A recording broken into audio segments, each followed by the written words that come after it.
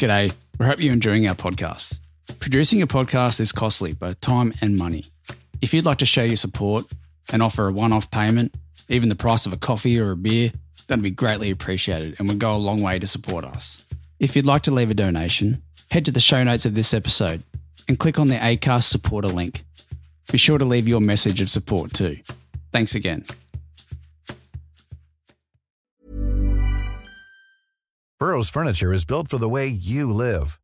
From ensuring easy assembly and disassembly to honoring highly requested new colors for their award-winning seating, they always have their customers in mind. Their modular seating is made out of durable materials to last and grow with you. And with Burrow, you always get fast, free shipping. Get up to 60% off during Burrow's Memorial Day sale at burrow.com/ACAST. That's burrow.com/ACAST. burrow.com/ACAST. The thoughts and opinions shared in this podcast are just that. It's up to the listener to decide what is true and what is not true. This podcast contains coarse language, references to violence, sexual abuse and murder, and may not be suitable for everyone. Discretion is advised. Hi, my name's Graham Stafford. I have not been involved in the production of this podcast, but have been invited to tell my side of the story. In 1991, I was sentenced to life in prison for the murder of Leanne Holland, a murder I did not commit. This is not my story. This is the story of the murder of Leanne Holland and a search for the truth, a search that continues to this day. Previously, on Who Killed Leanne Holland. They tried to get all this evidence to fit the scenario that they wanted to paint about it being Graham Stafford, but there were so many concerns with that evidence. The tyre impressions at the scene of the crime that didn't quite match Graham's car. I think the speed with which they decided Graham was a suspect, he had limited opportunity, no motive, and the savageness of the crime, I thought, made Graham, who had no history of violence, a very unlikely suspect. It's not easy to commit this type of horrendous act. It takes a certain type of person. The police found a lighter inside the body, which has obviously been discarded by the killer. The person who's got something to be worried about here is Graham Stafford. He's the one that we're talking about his name, we're painting this picture like... I was just gobsmacked by the discovery of the big fat maggot in Graham's boot. Before Leanne's body was discovered in the bush. Being an investigative journalist at the time, it really sort of tickled my fancy, and I started delving deeper into it, and it didn't take long before it became obvious that there were a lot of discrepancies in the police case against him. A 610 Media production. This is Who Killed Leanne Holland. Chapter 10. A Profiler's Dream.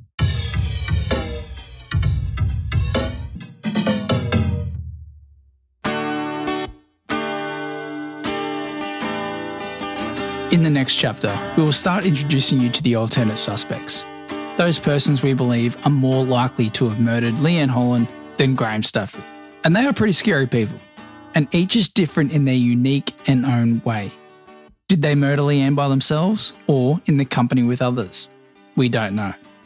But we will show you why we believe they are more likely to be the killer by their conduct, character and behaviour. To help you understand Graham Stafford and these three suspects, we want to talk about the type of person who murdered Leanne Holland. To profile them, get an idea of who we are looking at, for and at. We want to compare the profile of the killer against the profile of Graham Stafford and against the profile of the three alternate suspects you will meet. The term serial killer has different definitions. By one source, two of these suspects are serial killers.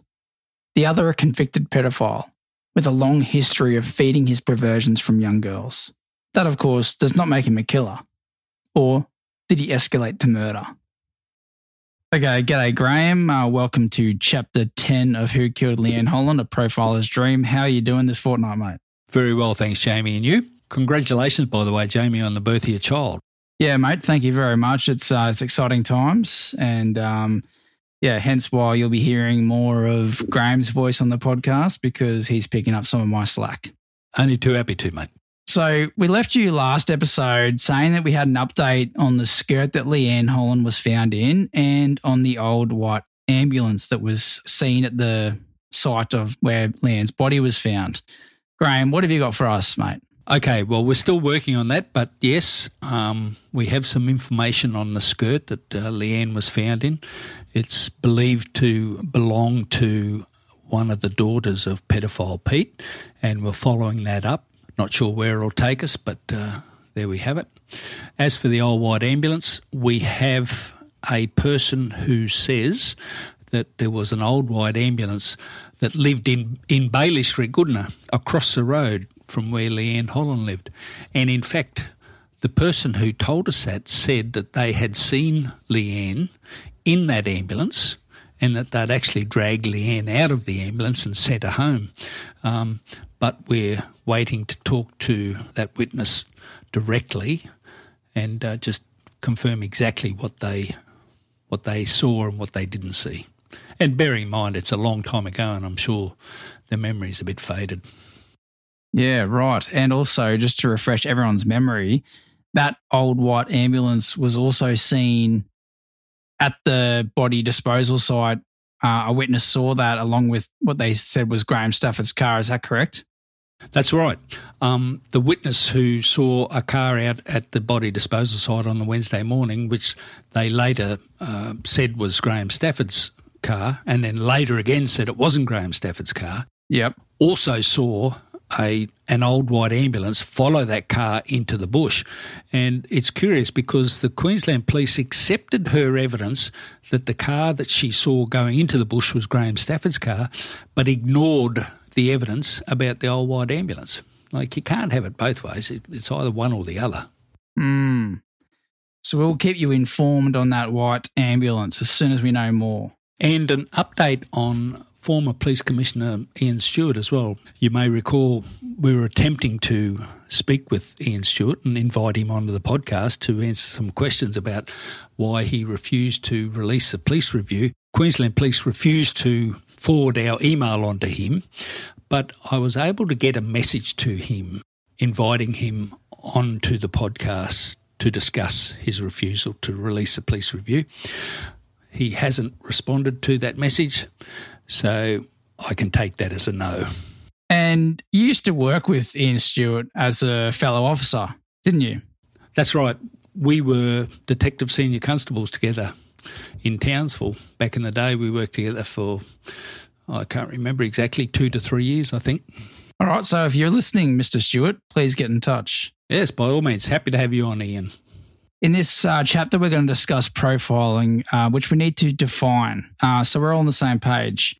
And we need to summarise it all so it fits into one chapter. Profiling is not a perfect science.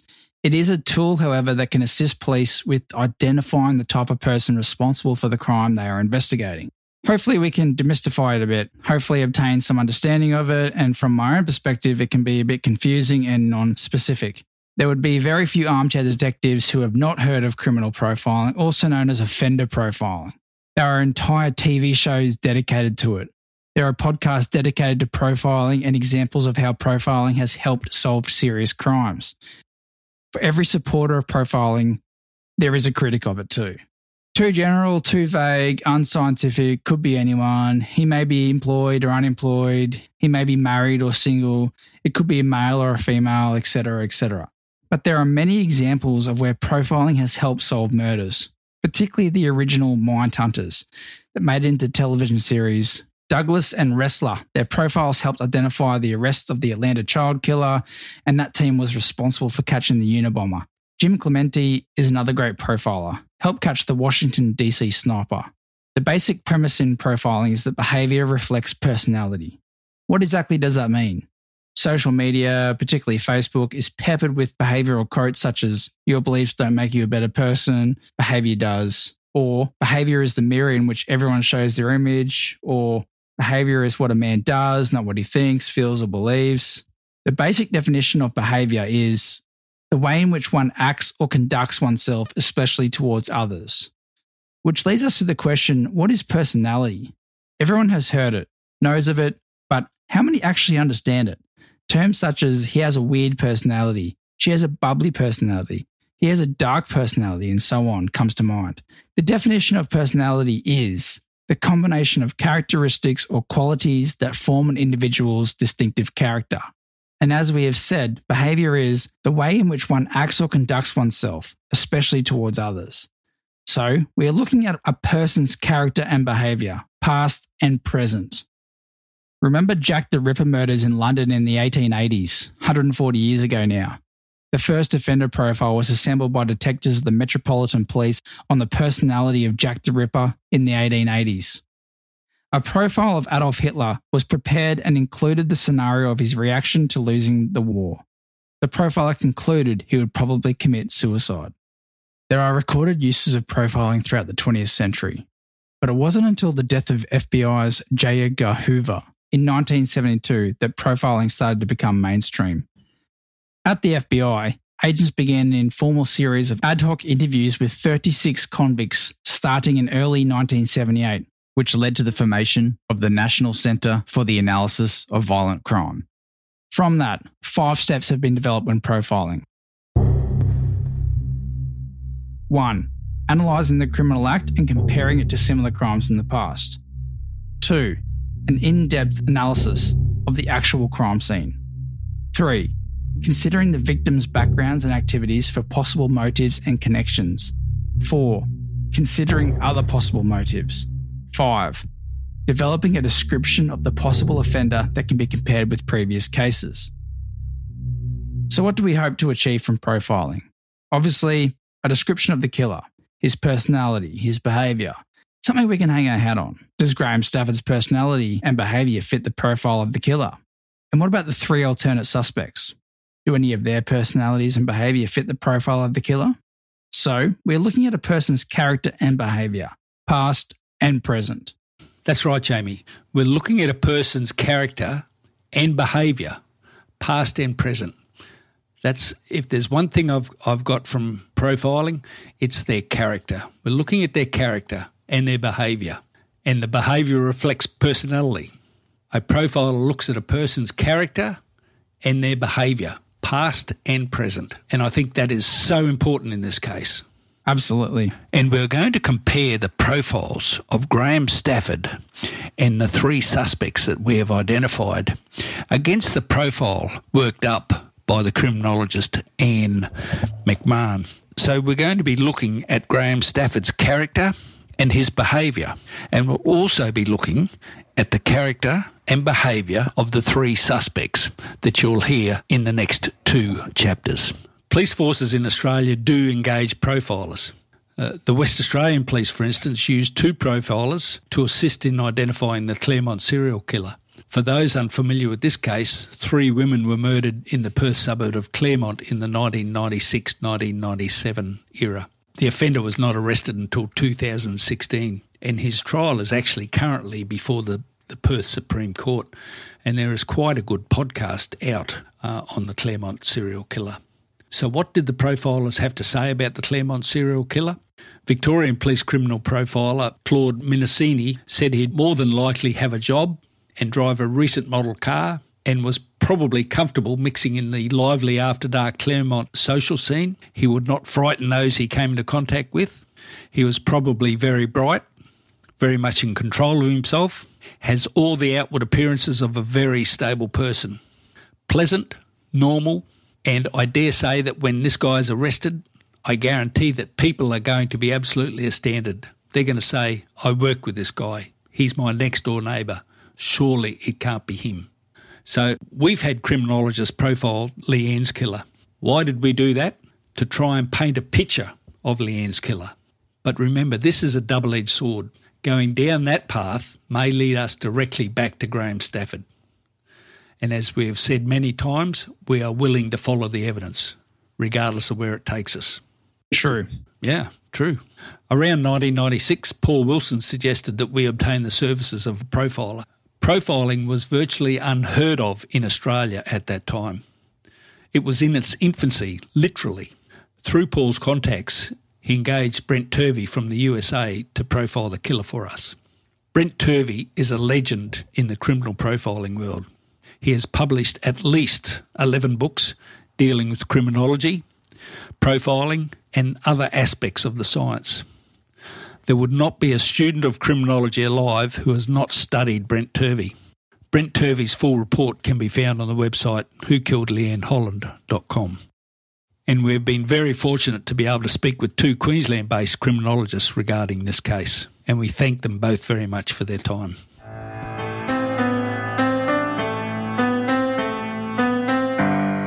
Today we have the pleasure of speaking with Dr. Terry Goldsworthy, who has an impressive CV. Terry had over 28 years service with the Queensland Police Service and retired as a detective inspector. He has a Bachelor of Commerce, a Bachelor of Laws, an Advanced Diploma in Investigative Practice and a Diploma of Policing. He was admitted to the bar in Queensland and the federal courts in 1999 as a barrister, and he holds a PhD in criminology. He is published, with his first book being Valhalla's Warriors, which examines genocidal actions of the SS in Russia during World War II. Very keen to talk with Terry because he has been on both sides of the fence, so to speak, and we value his opinions greatly. Well, thanks for your time, Terry. You wear two hats, that of a criminologist and of a former senior member of the Queensland Police. As a criminologist, are there certain character, behavioural or personality traits you would expect to find in someone who committed a crime as violent as this? Yeah, look, I mean, if you've got someone who's committing a crime and the motivation is sexual activity, I guess you could be looking at two different types. One is someone who is what we would term a preferential offender, so they're looking for a person at that age to engage in that kind of behaviour. Alternatively, it could be someone who's just situational, so they've just come across the victim by chance and they've taken that opportunity to commit the offence. So that'd be the two broad categories that you'd probably be looking at. Can you give us an idea of perhaps a history or background on the kind of person who would commit this type of crime? Yeah, look, I mean, you'd need to... I'm not a fan of criminal profiling per se, so I think it's quite difficult to pinpoint individual characteristics in terms of who may have committed the crime, etc. What I think is useful, and this comes from a practice called behavioural evidence analysis, which is a form of profiling, is looking at the physical evidence at the scene and seeing what that tells you from a deductive viewpoint. So, having evidence to draw your conclusions rather than, trying to rely on some inductive, extrapolation where you may say that, most people who kill children are aged 35 to 40 and they're a white male. I think you need to look at the individual characteristics of the crime to see what that tells you. Right. Just on that, in child homicides, can you say who are the most common perpetrators? More than I can tell you, Graham. I don't have the answer to that one. Yep. I'll tip my fingers. Okay. Would you expect someone who commits a violent murder such as this to have a history of violence of any sort? Look, I mean, usually you see some kind of ramping up. That's not to say that people don't commit murders without any instances of violence prior to that. It's more unusual. But certainly if you're looking at... the killing of someone, it's usually, I guess, to go back to your previous question about who might do it, we have what we call a hierarchy of suspicion, and that being, you look closest to the victim first and then move outwards once you, exclude those suspects, etc. And that's because we know from the data that stranger homicides are quite unusual, quite unique, and don't occur that often. Most of them, it's... they take place in terms of domestic or acquaintance type homicides. So while it may not be always the case, there's a history of violence. Usually you'd expect that there may have been some lower level offending, some sexual behaviours, and then you'd move into this type of offending. If you look, for example, the Daniel Morecambe case, the fellow involved in that had a history of very violent offending against children, and then he was a preferential type offender, as I talked about, yet his murder of Morecambe was in fact situational. He just happened to come across him at the right time, and there was a lack of guardianship, and he took advantage of that. So I guess that's a good example of someone who's graduating up in terms of violence. If you're Australian, there's no doubt you've heard of Daniel Morecambe. But for our international listeners, Daniel Morcombe was a 13-year-old boy who was abducted and killed in 2003. This case rocked the Sunshine Coast. Daniel was waiting for the bus on a busy road. Brett Cowan picked him up in his own car and subsequently killed him. Some 8 years later, Brett Cowan was arrested and charged and sentenced to life in prison. Daniel Morcombe's case has forever changed the way we look at child safety. On the day Daniel disappeared, he was wearing a red T-shirt. Since then, there is an annual day for Daniel, where everyone is encouraged to wear red to honour Daniel's memory. Terry, do you put any weight on motive when looking at a crime, both as a criminologist and as an investigator? Yeah, I think motive is very important. The lawyers will tell you don't need motive to prove murder, and technically they are correct. But certainly I think motive goes towards assisting with looking at what someone's intention was. And, you know, if you look at the process of an investigation, it's really about gathering information. So there's three main phases in that, and the first one is you acquire and identify information, you're hunting for suspects. When you get that information, investigators need to interpret it, understand it, and that is where you're trying to understand the motive of the offender. Why did they do the offence? And that flows on to the last phase of the information process, where, you know, you order and present the information as evidence. So you fit it into a legal framework, because that enables the jury to understand the story of the crime, and that's half the battle, getting the jury to understand why something's occurred. So whilst technically you don't need motive to show intent, it does make understanding why the offence was committed much easier and will allow other components of the offence to be understood by juries. I've always been of the opinion that, you know, motive is very important. We all do something for some reason. In the trial of Graham Stafford, the Crown prosecutor offered no motive. Later on the trial he did, but initially he said, I'm not offering a motive and I don't have to offer a motive, and you just clarified that yourself. But I'm just of the opinion that motive is very important. Why do we do things, you know? Yeah, I mean, you're right. I mean, everyone ideates, whether you're in a psychosis or whether you plan something long term. It may only be an ideation of motive for a split second, and then you act on it, but nonetheless you will ideate before you'll act.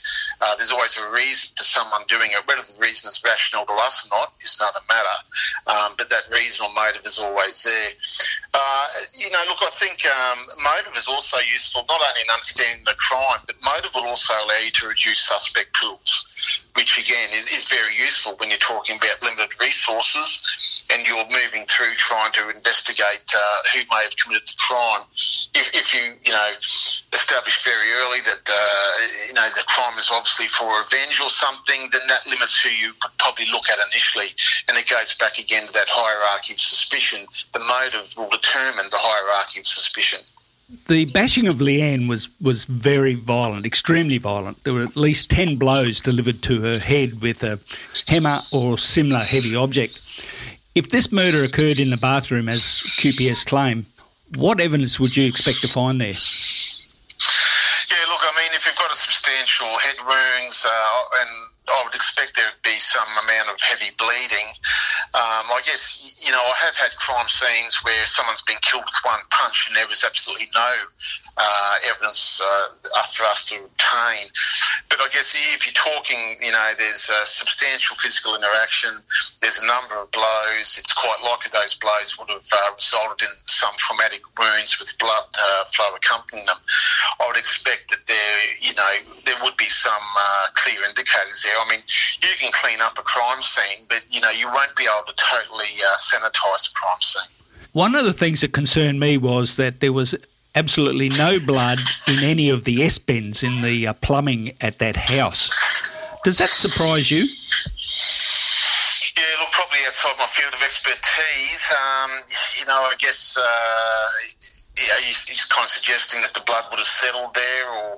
Well, I'm suggesting that if blood was flushed down through the bathtub, through the sinks, emptying out blood in a bucket and whatever, there would be blood found or remnants of blood in the S-bends. Yeah, probably best answered by someone like Leo Freeney or a forensic scientist to give you the scientific evaluation of how long the blood would last in a fast-flowing system like that, whether it would take or whether it would just flow through and be diluted such that you couldn't find it. But it'd be interesting. I mean, I hadn't thought of that, but that's certainly an interesting aspect to look at.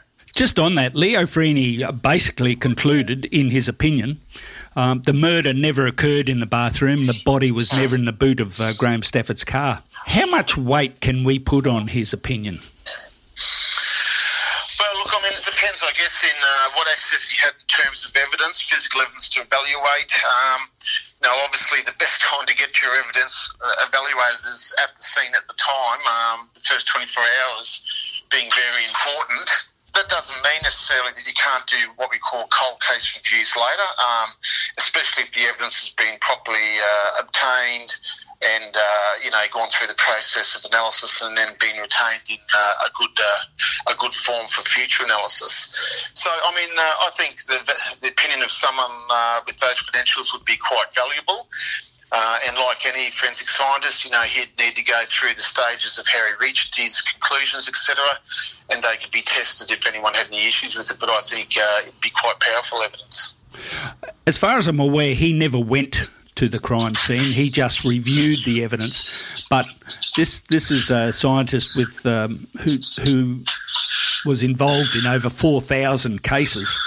And I think he was highly regarded within police circles. Yeah, look, I mean, I can't recall ever having a forensic scientist come to any murder scene I had, so he's not unusual in the fact that he didn't go to the scene. And it comes into those stages of, what we call the attrition model where, you have people attend the crime scene, that's usually the police. You then have the transportation of the evidence, analysis of the evidence, and on it goes. I mean, as I said, I don't recall ever having a civilian forensic scientist turn up to a crime scene to do an evaluation. It was always done by the police, and then the forensic scientists made their conclusions from the evidence given to them by the police. You're aware that the Queensland Police are refusing to release the police review.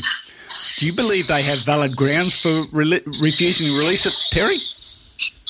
No, I don't think they've got any valid grounds whatsoever. I mean, that report has been leaked to a television program that aired nationally in Australia. It would have only been leaked by someone, I suspect, who was close to the investigation. The fact that it's now out in the public realm, I mean, Channel 7 have got copies of it. They've alluded to much of the content in their program. I don't see any valid reason why the QPS wouldn't make that investigation available in terms of accountability and transparency. It just seems almost bloody-minded to me that they're determined to try and resist it. I can't see any basis where they would want to retain that review of the investigation, especially given the fact that they've indicated that Stafford remains the only suspect they're considering. So they've clearly indicated they won't take any further action there.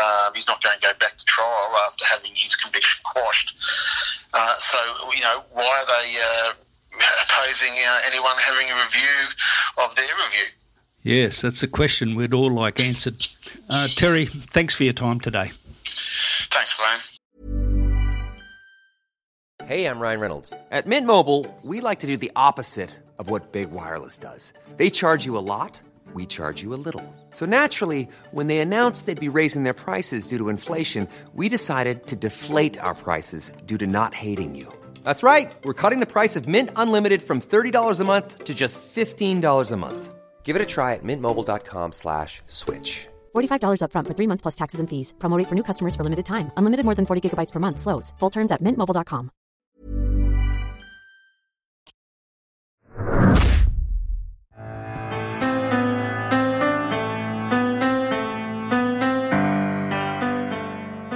Dr. Goldsworthy made some interesting and valid comments regarding the police review, Graham. I couldn't agree more, Jamie. Queensland Police do not have any valid grounds for not releasing the report, but I'm suggesting it goes further than sheer bloody-mindedness. The investigation was completed in 2012, and Queensland Police have repeatedly refused to release the report since that time. The most recent application to block the release was in March 2020, just a few months ago. As Dr. Goldsworthy said, the report must have been released by someone close to the investigation. With Atkinson and Stewart now gone, the list of persons close to the investigation narrows considerably. It really makes you wonder what is in that report, or more likely not in the report, to continue to block its release. I'd go so far as to say there is someone in the Queensland Police in a very high position who wants to block the release of the report until the matter becomes stale and everyone loses interest. It is interesting to note that by 2016 the media interest in the investigation and the resulting report was mounting, and there were regular articles pertaining to it.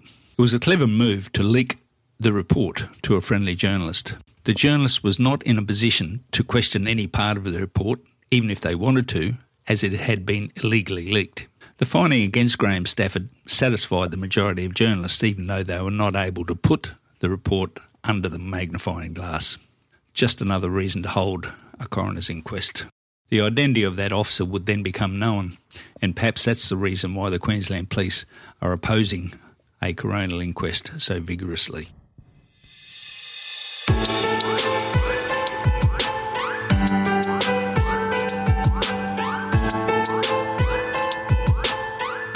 In December 2019, we were contacted by Anne McMahon, a Queensland-based criminologist who has a Bachelor of Criminology in Criminal Justice and a Certificate 3 in Investigative Services. She offered to create a profile of the killer of Leanne Holland for us, which we naturally and gratefully accepted. She spent many, many weeks on the task. Her complete profile, consisting of 9 pages, can also be found on our website, whokilledleanneholland.com. And thanks for your time today. My pleasure, Graham. As a criminologist, are there certain character, behavioural or personality traits you would expect to find in someone who committed a crime as violent as this one? Yes, Graham, there are, yep. We would normally expect to see at least some history of previous offences, and in particular violent offences. And I say he, as research shows that perpetrators of this type of crime, they are usually men. They may also have had a troubled upbringing. Graham, it's just not normal to go from 0 to 100 in these types of crimes. I mean, generally, perpetrators may begin their deviancy with less violent crimes. For example, peeping Tom, or they may steal panties off the washing line. So this feeds their fantasies, and they may get sexual gratification from these actions, but eventually these deeds are not enough for them to fulfill their fantasies, and their actions increase in violence until eventually only the final act of murder is enough to do this. Some of your comments there, Anne, actually lead into or answer the next question which I have, but I'll ask it, and I'm sure there'll be other things you can tell us about it. Can you give us some history or background of the kind of people who do commit these types of crimes? Yeah, well, like I just said, Graham, troubled upbringing, a history of violent offences. Actually, interestingly, a report that was published by the American Bureau of Justice in 1966, it's called Child Victimizers, Violent Offenders and Their Victims. It revealed significant differences between a child victimizer and an adult victimizer in regards to their criminal history and their social background. So some of the differences, Graham, showed that more than half of the inmates who had victimized children and were convicted of either negligent manslaughter, forcible sodomy, statutory rape, or lewd acts with children and other sexual assaults, reported that their victims were aged 12 or under, which is interesting. About 6 in 10 offenders who victimised children had previously served sentences from probation to incarceration. 1 in 4 had a prior history of violence, and they were more likely to have suffered sexual abuse as a child themselves. Well, that actually answers my next question, which related to a history of violence. You mentioned going from 0 to 100. Can you just expand on that so that everyone understands exactly what you're talking about? Well, in Graham Stafford's case, he's never had any prior convictions at all, not even a parking ticket, from what I believe. So they're saying that this man has gone from 0, no prior offences, to 100, where he's ruthlessly murdered this young girl. And from what we know, it doesn't happen like that. Normally they're a previous violent behaviour.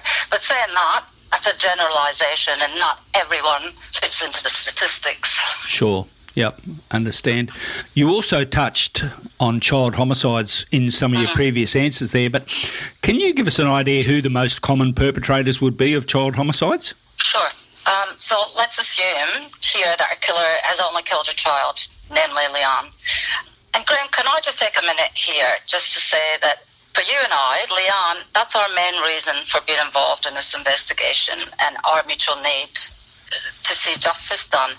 I mean, we are both following the facts, whatever that leads. I agree. I agree completely. People say that this is all about Graham Stafford, but it's not. I didn't know Graham Stafford until I got involved in this case, which was after his conviction. This is about Leanne Holland. I couldn't agree more with you, Anne. Yeah, and I've never met Graham Stafford. Sure.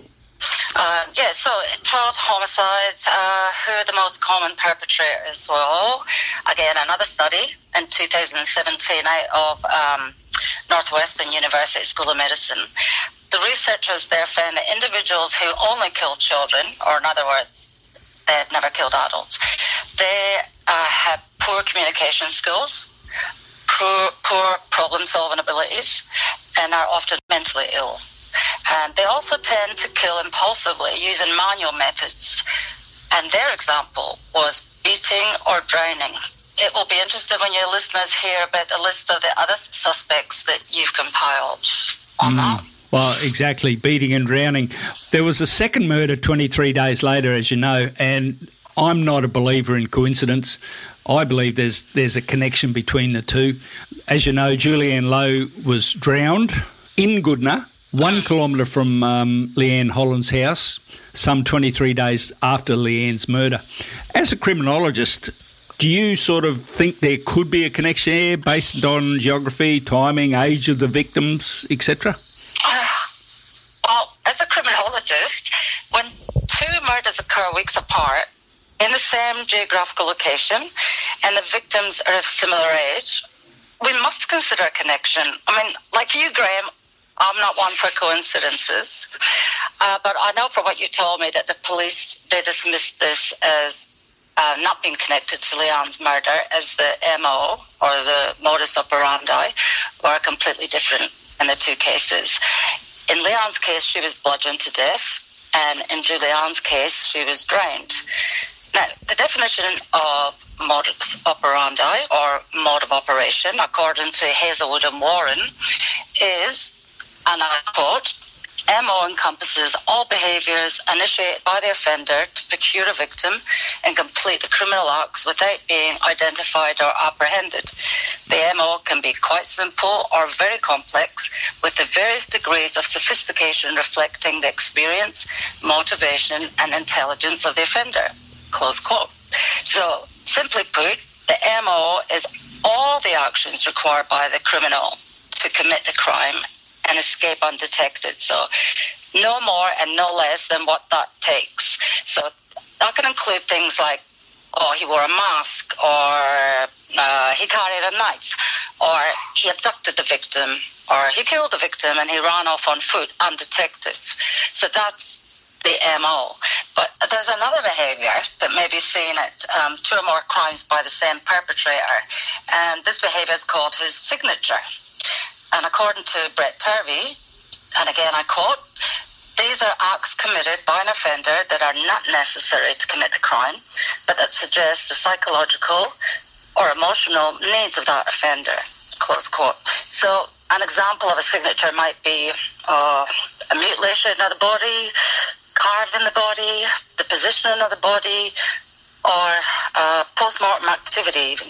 So saying that, we know from research that an offender's MO, it does change, Graham, from crime to crime. And the reasons for the change in an MO, it can be developmental or it can be situational. So they learn from their experiences and they may become more proficient. So this is developmental. And a situational change, for example, maybe a victim responds differently. So it doesn't go the same way as it did in the first murder, so they need to adopt the type of murder that they commit. So I can't see how the QPS dismissed the second murder as being linked to Leanne's simply because they were different MOs. Doesn't make sense. Can we just go back to that previous comment you made regarding the Northwestern University study? And you said there that individuals who solely kill children have poor communication skills, poor problem-solving abilities, and are often mentally ill. Yeah. And I was intrigued when you said they also tend to kill impulsively using manual methods, for example, beating or drowning. Yeah. How bizarre. These two cases, one was a beating and one was a drowning. Both in Goodna, both in the same time frame, both 12-year-old girls. That is just... Is that coincidence, Graham? Do you believe in coincidence? And I'm sorry, I do not believe in coincidence. No, I don't either. That is really, really interesting work, Anne. I thought that when I read it. I had the hairs on the back of my neck stood up when I read I read that. And how much weight do you place on motive when looking at a crime? How much weight do I place on motive? Well, what is motive, first of all? According to the Cambridge English Dictionary, it's a reason for doing something.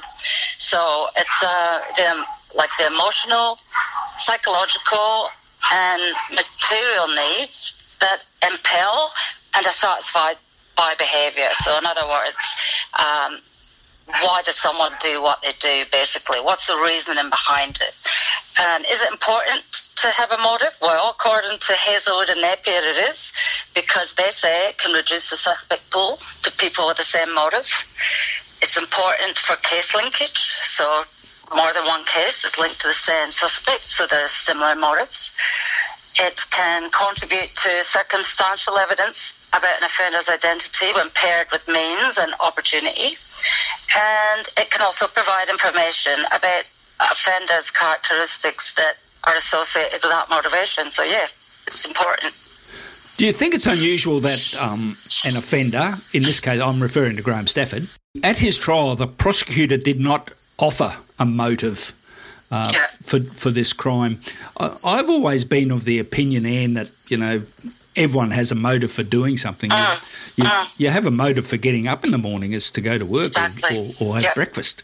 So I sort of, I'm not educated as a criminologist, so I'm not one to speak, but I just feel that a motive is core to this whole issue. I agree. And you're saying that the prosecutor offered no motive for Graham. Well, they don't need to. Prosecution doesn't need to offer a motive. Oh, I agree, totally.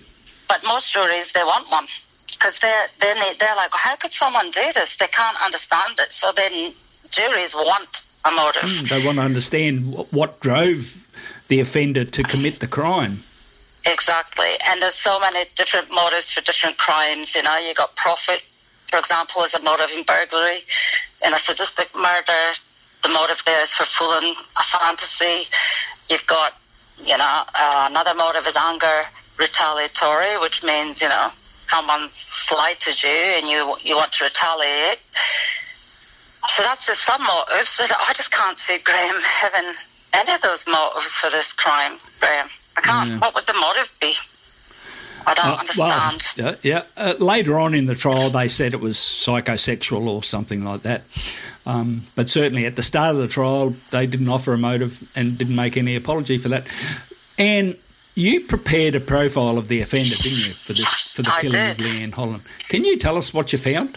Firstly, can I just qualify this by saying that a profile does not in any way, shape or form state that this is definitively the person that police should be looking for. Sure.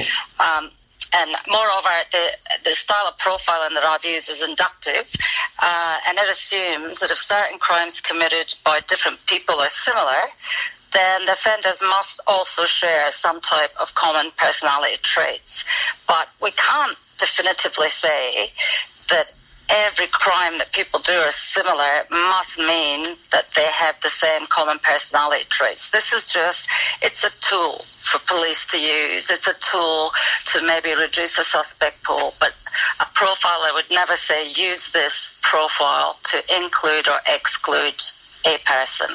We're not saying that at all. We're just saying from the research that's been done, these are the common traits that we have found with people who've done similar past crimes.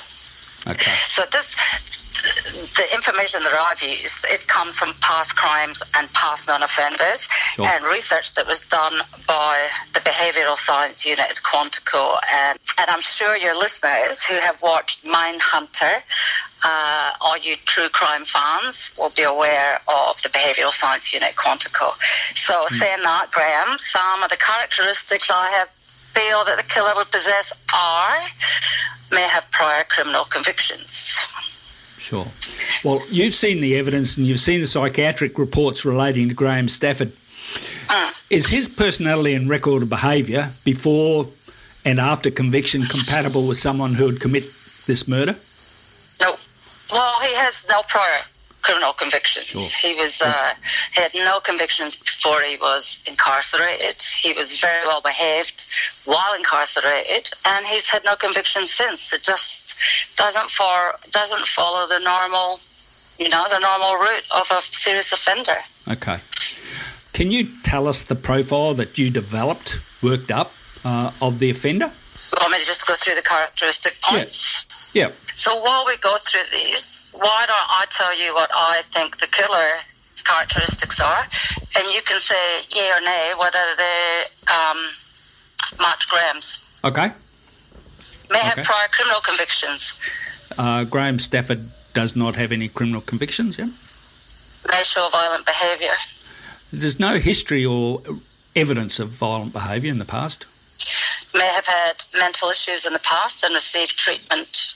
No evidence of that, and he states he has not had that or treatment. He is a white male. We'll give him that. Correct.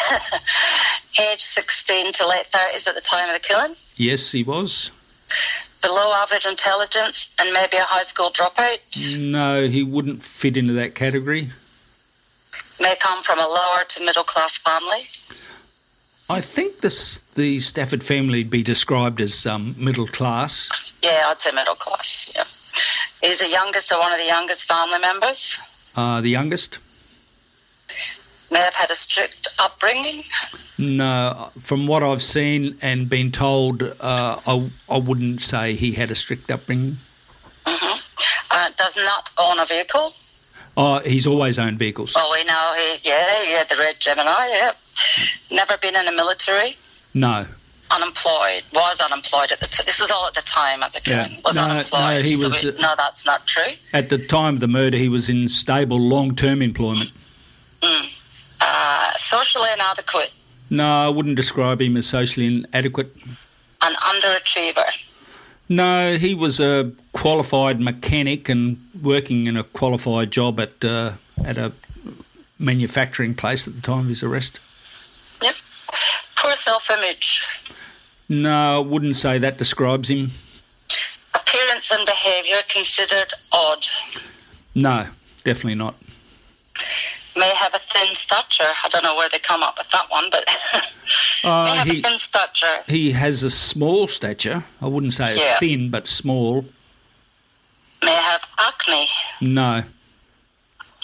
Prior arrests. No. May have exhibited behaviours that included cruelty to animals, setting fires, or bedwetting as a child. No. A loner. No, definitely not. Rejects society. No. And believes society rejects him. No, that doesn't describe Graham Stafford. Nocturnal. No. Lives near the crime scene. Yes. Well, Graham. He doesn't tick many boxes there, Anne. He does not. No. The ones he ticks are a white male, 16 to 30, middle class family, youngest of the youngest family member. may have a thin stature and lives near the crime scene, which could be lots and lots and lots of men.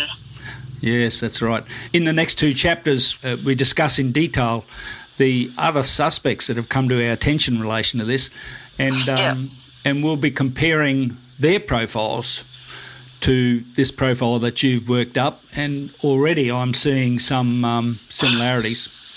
Can I also add to that, Graham, that I knew nothing about the alternative suspects, which I specifically asked you not to tell or send me anything, because I was worried about confirmation bias, which means that subconsciously, if you know the characteristics of some of these alternate suspects, you can subconsciously make your profile out to fit some of their characteristics. So when I did this, I had no idea who any of them were, what their age, colour, race, creed.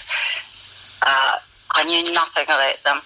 But I have, since I've done this profile, I've seen them, and it's very interesting. Very, very interesting. It is very interesting, and some of them tick a lot more boxes than Graham Stafford does.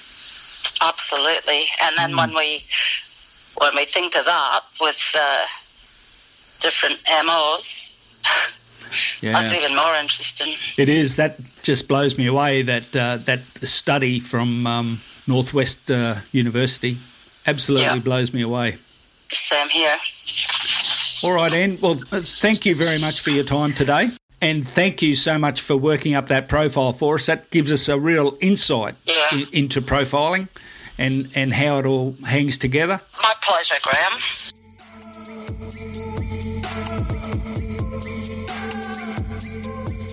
So, Jamie, as you know, we prepared a profile of Graham Stafford. Sure. We've now heard the profile of the killer as prepared by Anne. Do you want to read out the profile that we have of Graham Stafford? So Graham Stafford was 27 years at the time of his arrest. So he was single, he wasn't married, but he was in a relationship of 11 months with Melissa Holland, Leanne's sister. Prior to that, he was in 2 long-term relationships with women. Both those women support him today in his claim of innocence. In long-term stable employment, qualified as a motor mechanic. He had no evidence of physical violence to anyone, including women. He had no police record, no history of mental health issues. He denied involvement in the murder, maintains innocence 29 years later. He's got strong family ties and support. Strong family support continues to this day. He served 15 years imprisonment for the murder. Exemplary conduct in prison. 4 prison officers gave him written references, completed courses whilst in prison and worked in various roles. He lived in the same house as the victim. No evidence of unusual conduct towards the victim or other women, girls. There was no evidence of assault on the victim. As they were very close in size, Leanne Holland was known to wear Graham Stafford's clothes from time to time. The transfers of fibres, DNA, etc. between Graham Stafford and Leanne Holland, which is to be expected because they shared the same house. Yep. So it's going to be very interesting to compare the profile of the killer to that of Graham Stafford and the other suspects we have in this case. So please stay tuned for future chapters. It gets quite intense from here on in.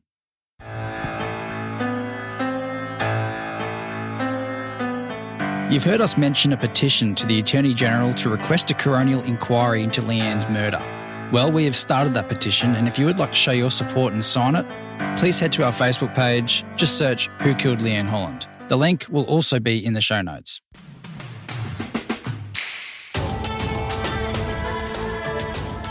So thanks for listening to Chapter 10 of Who Killed Leanne Holland.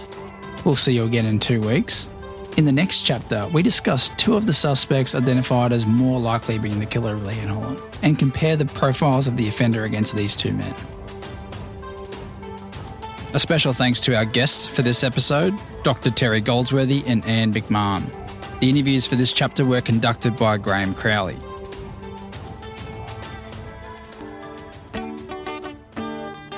Who Killed Leanne Holland is a 610 Media production. This episode was written and fact-checked by Graham Crowley. It was recorded, edited and theme song by Jamie Pultz. It was mixed and mastered by Alex Rotier at Paperbark Studios. The music for this episode was entirely produced by Bubba Beats, and you can find him on SoundCloud or Instagram or Spotify. Just look for @BubbaBeats. If you like any of the sounds that you hear and you are a podcaster looking to make a true crime podcast, then you can purchase his sounds. All the links will be in the show notes. You can follow us on Facebook and Instagram at Who Killed Leanne Holland and also at 610 Media Group. Also head to our websites and you can read our blogs and see pictures at whokilledleanneholland.com and 610mediagroup.com. And please, if you're enjoying the show, share us with your friends and don't forget to rate and review us. It does help.